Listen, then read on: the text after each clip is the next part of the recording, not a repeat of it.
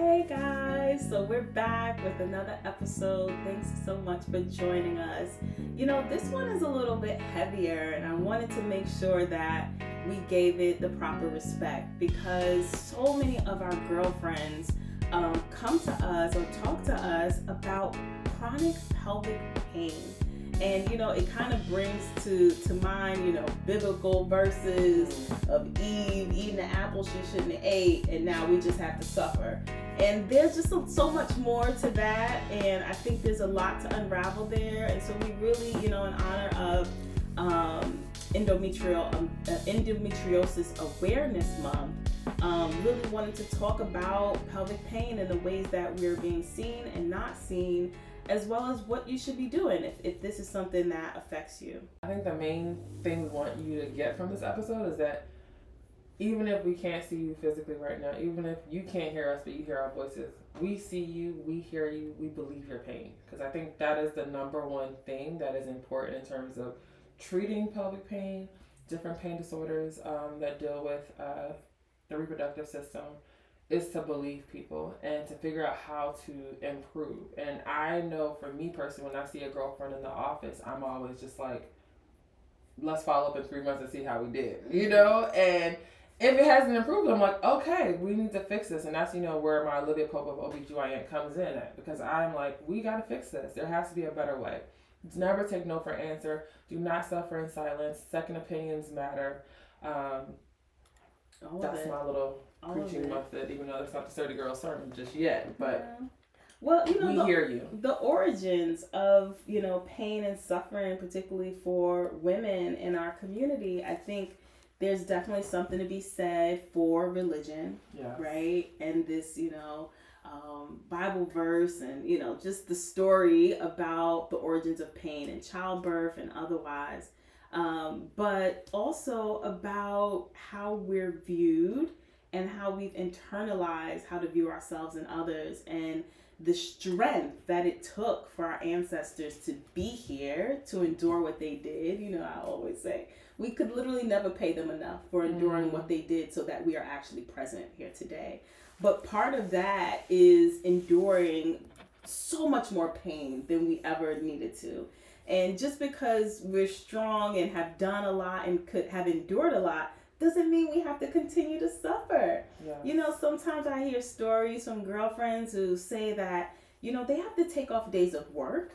They have to take off days of school. They have to rearrange social plans. They, get anxiety if they didn't leave the house with their pain medication, that they've had relationships really be impacted because they can't have intercourse or they can't be physically intimate in the way that they want.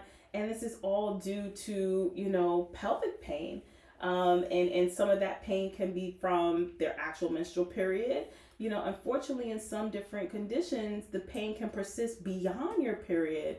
It may start that way, and then it kind of becomes an all the time thing. Especially when it goes untreated. And I think the thing is, the reason why we're saying it's important to, and I always hate that the onus is on us as individuals, as patients, girlfriends, to advocate to get someone to listen to our pain and treat our pain. But the reason why is because that pain can be referred to other parts of your pelvis. And we'll kind of talk about that, especially when you talk about the muscles at the bottom of your pelvis. Like, everybody's getting different messages, basically. When you're in pain, it's not good because you tense up, and your muscles down there will tense up, and it can lead to a chronic issue. So really the key thing is to make sure you're heard.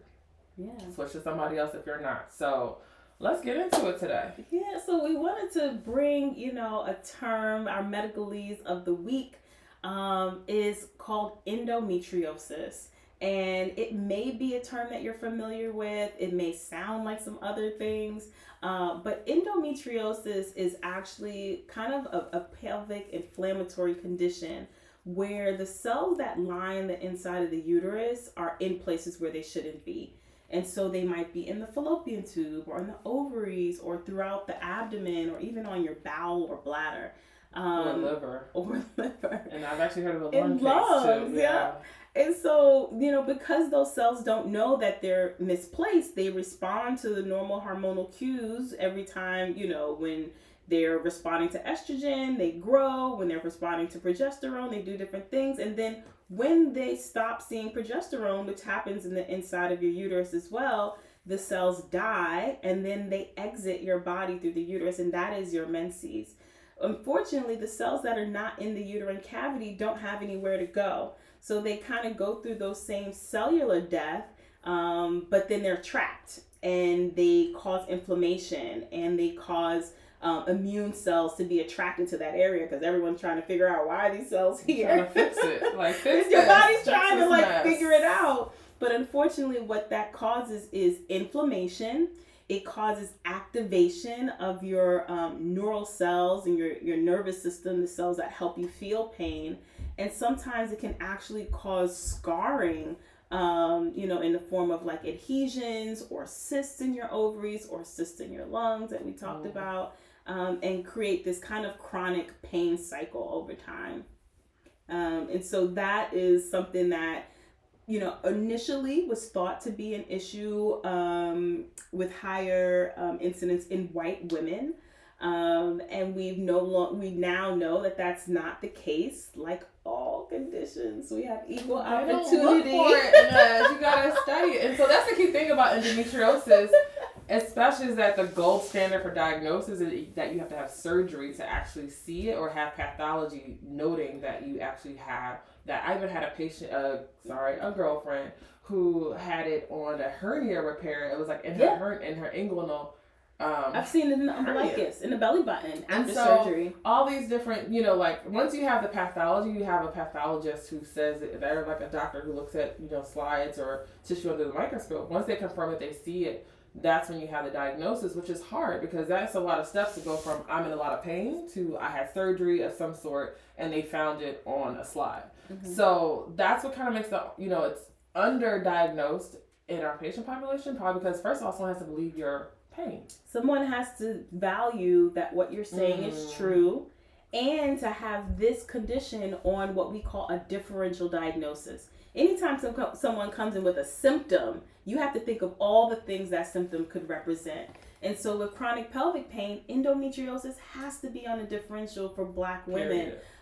It doesn't matter if you also have fibroids. It doesn't matter if you've had a sexually transmitted infection or pelvic inflammatory disease in the past, if you've been pregnant before, if you're pregnant now, if you've had an abortion, if you're on birth control. None of that matters. Endometriosis can still be present, and you do have to have what we call a clinical index of suspicion. Is it this or is it that? And how do we ask the questions to get to the bottom of it? And not even just ask the questions, but also like take it as I look at this issue. So endometriosis is under this big house called chronic pelvic pain. Mm-hmm. And so it's a chronic issue. So just like you have high blood pressure or you have diabetes, those are chronic issues that take management. It's not like, you got pain. All right, see you next year. It's not that type of situation. Just like with your high blood pressure or any other chronic issue, you see your doctor like a couple times, 3 to 4 times a year sometimes. Mm-hmm. So that's how I at least look at it. Mm-hmm. And the key thing is to just make sure that if things are not working, how can I, this isn't working, how can we do something else? Because I think the key thing is that we have to treat it as if it's something that we have to continue to work on and tweak on to get better. Because we do that in other parts of medicine, like if your, metformin is not working, we put you on insulin for diabetes. And there's some new drugs out there that I can't remember right now. So charge that to my head. I'm an old school sister right now. But no, that's absolutely true. There's definitely lots of different things that can be done.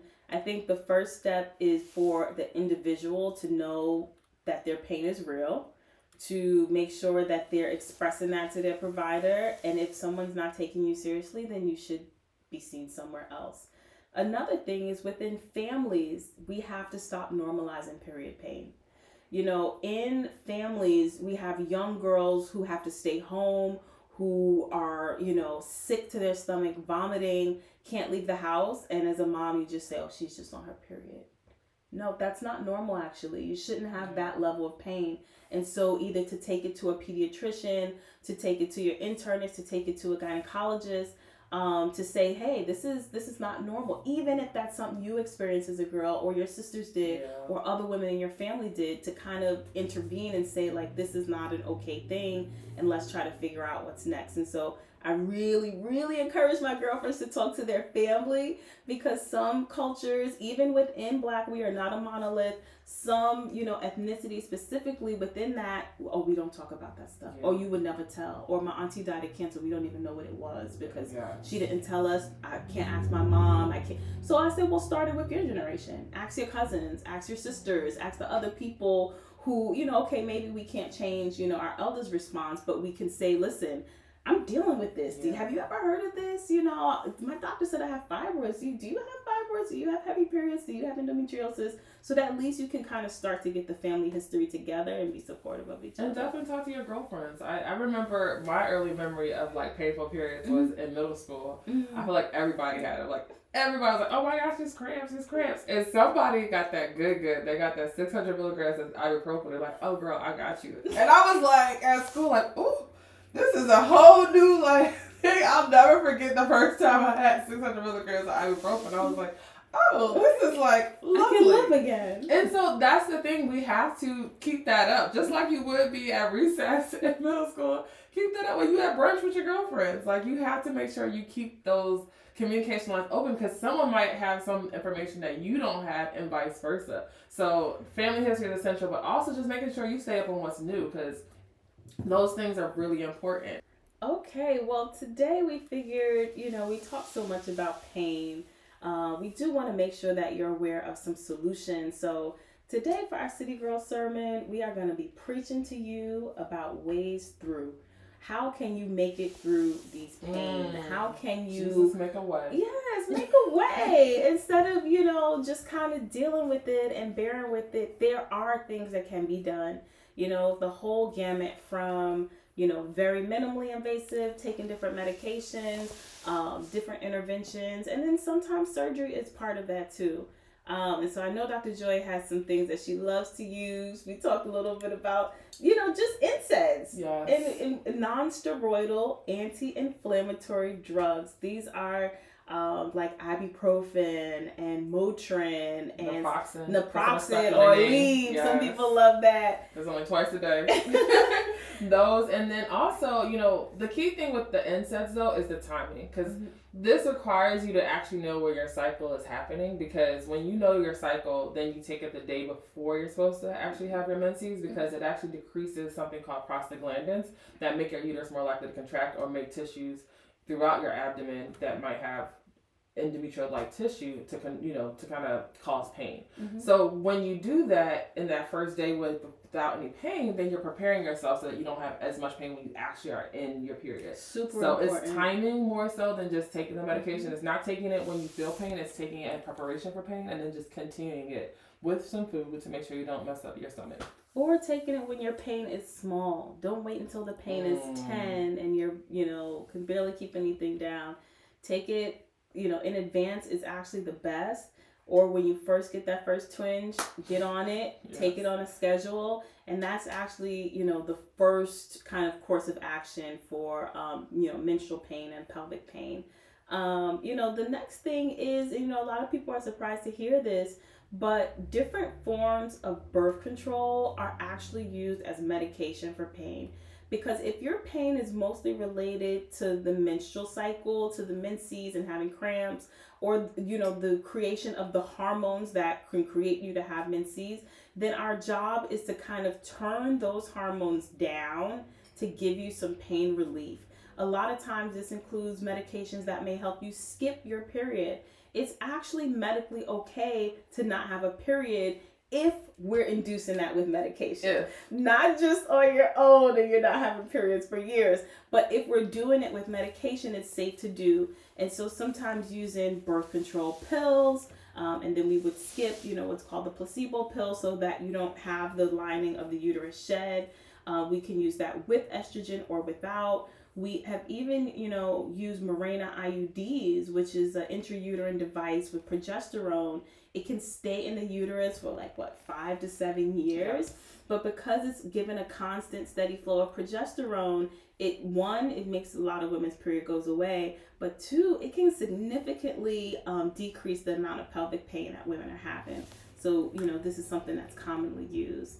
we have lots of other kind of hormonal adjuncts you may hear of. Some people have to take, injections of medication called Leuprolide or Lupron. We're using aromatase inhibitors, things that, previously were used for, still used, but in different dosing for cancer therapies and even for fertility reasons.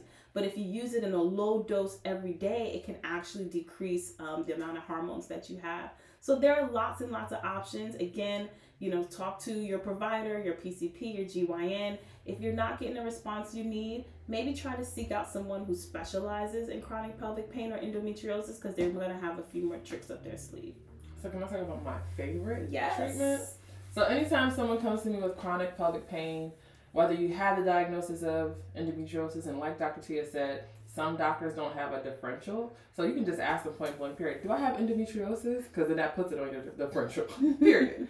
But I will say that pelvic physical therapy is OG. I know a lot of people, I've seen a lot of things on social media talking about it as it relates to postpartum and pregnancy. But seriously, in gynecology, it's my go-to. Really having, and shout out to all the great pelvic physical therapists out there. You guys do magic. Thank you for your work. Thank you for your service. Really, it's a lot of different maneuvers that they teach you that you can also do at home, but it's really, sometimes they use dilators, sometimes they just use your digits or fingers to really get at where some of that pain gets referred. So we talked about this before. If you have things in your abdomen, those little implants, what we call like endometriosis implants, or whatever is causing the pain, there's just like a small layer of tissue between that and your muscles. So your whole bottom of your pelvis is like muscles, like a basket weave of muscles. And when you get tense or you get lots of inflammation, they kind of get hard. Just like you get knots in your back when you're stressed at work, or when you're like always on a desk like this, or doing the same motion, then you get the same knots. And so essentially a pelvic physical therapist can actually kind of help you work out those knots and work out those kinks, work out that inflammation, that referred chronic inflammation, so that you can kind of loosen those muscles and lose some of that pain. Because I think really, this is just my theory, I have not read a book to say this, but a lot of the different pain, it starts off as just like, oh, it happens periodically, it happens just in my period, but it becomes chronic because once the muscles get hit, then it's just literally like your muscles are always going to have to be on. And so really, I really appreciate pelvic PT. That is always something I do adjunctive to any medication I do. I always refer patients because it's something that's beyond what I can do, and it's also very educational, because I think really pelvic PT teaches you a lot about your body that you wouldn't otherwise know. Yeah, it's management of the chronic issue for sure. And then there might be some other, pain medications that we use for different reasons, like gabapentin. Seeing a pain specialist can even be part of your treatment plan. And I've had patients and girlfriends who are, dealing with pelvic pain and just attacking it from different kind of ways. So pelvic floor physical therapy, maybe on hormonal suppressive therapy, and then actually may seek a pain therapist or a pain specialist to make sure that they're addressing their pain in the best way possible. The last one I'm going to add is a therapist, because living with chronic pain can really affect your mental health. And so, sometimes there may be a connection there, particularly if you've ever experienced, sexual violence or sexual trauma, surgeries, and just, the feelings that come from chronically being in pain, what that does to your life, what that does to your relationships. And so there could be a huge mental health component that we want to make sure you're addressing as well. And that's not to say that you're crazy, but I tell patients, this is the, biggest thing I think I learned in residency was, that emotional pain can show up as somatic pain. Oh, absolutely. And so it's not to say like, oh, it's in your head, that's why you want to talk to a therapist, but more so, how do we work with the traumas and all the different things that have happened to you so that you don't refer that emotional pain to your body? And honestly, I feel like you're right. Therapy is like, it's golden, because I think a lot of that stuff is suppressive. Just like, if you imagine the way Dr. Tia talked about the endometriosis, it's in some crazy dark place, it's in a cyst, it's kind of like walled off. That's how we do sometimes our emotions. And if we don't kind of work out those same things, then we'll never get past that, and we will still continue to feel that pain. So that's definitely a great point. What's funny? I had a girlfriend come recently who suffers from a condition called vaginismus. And this is when the supportive muscles, that basket weave of the pelvis, including what surrounds the vagina, are very, very tense. It's very tight, and it just makes everything uncomfortable. Can't insert a tampon, very difficult time with vaginal intercourse, lots of other things. And, we were talking about them, we can manage, and she's working with a physical therapist, and, we have things in place. But just thinking of like the origins of her specific vaginismus, and she told me that she think it came from a very religious upbringing, where sex was very vilified, and just this fear around sex and around what could happen, and loss of virginity, and it became this big kind of trauma. And I think that is something that's very underappreciated in a lot of women, because I think about it in terms, I have patients from literally every corner of the world. A lot of my Muslima patients and conservative Jewish patients go through the same thing. Any culture where virginity is kind of on this huge pedestal and sex is really kind of vilified and put in a back dark corner, women tend to have a lot of vaginismus. And that is a huge, huge thing to just remember and think about, and for us to have compassion for. And I remember that when I was in graduate school, I actually worked at an African women's clinic in London, and we actually did procedures to release scar tissue from female genital mutilation. And I actually wrote about this in my personal statement for medical school. There was this one girlfriend, and you could see that she was kind of reliving the whole trauma. She had just gotten married, and sex was not going well with this scar tissue, and wanted to get it released. And you could see the trauma she was going through. Like, I'm supposed to be there, just watching, this procedure's happening. I went to hold her hand because sis was going through it, because all those same things that she went through when she was a child, being, having this procedure done, having to sew up her labia so that, she would maintain her virginity, all those kind of feelings came back in this procedure. Even though we used, numbing medicine, all that, it's still that psychosocial part of it that kind of still comes back into our bodies. So, yeah. Absolutely. Well, we talked about so many different things. I know that you had a story from a friend recently. Yeah, so we usually do that around the way, girl. But I will say we are inclusive here, gender inclusive, right. And people who do not identify as girlfriends, but just friends, non-binary, all the good things. We also want to support their stories, because people who have reproductive organs that are of female origin, I guess you could say, they still deal with these same diagnoses. And I had a friend who I actually performed a hysterectomy on. They no longer wanted their fertility or their reproductive organs because they wanted to completely transition to a different sex and removed the uterus, and the pathology came back with something called adenomyosis. So adenomyosis is similar to endometriosis. I kind of think they're like cousins of each other. Instead of the lining of the uterus kind of going out into the abdomen and other places in the body, it kind of invades into the muscle of the uterus, and that makes periods or menses very painful, because if you imagine that tissue is supposed to be shed, like Dr. Tia talked about, out of the uterus, but instead it's honestly kind of going deeper into the muscle, and really just can be really inflammatory and really painful. And it's something that's often hidden that we usually just can't see until we do pathology. So I circled back to the patient and I was like, they did not get their uterus removed for this purpose. So that's why I asked, did you have painful periods when you were having periods, before you were on medications, to transition?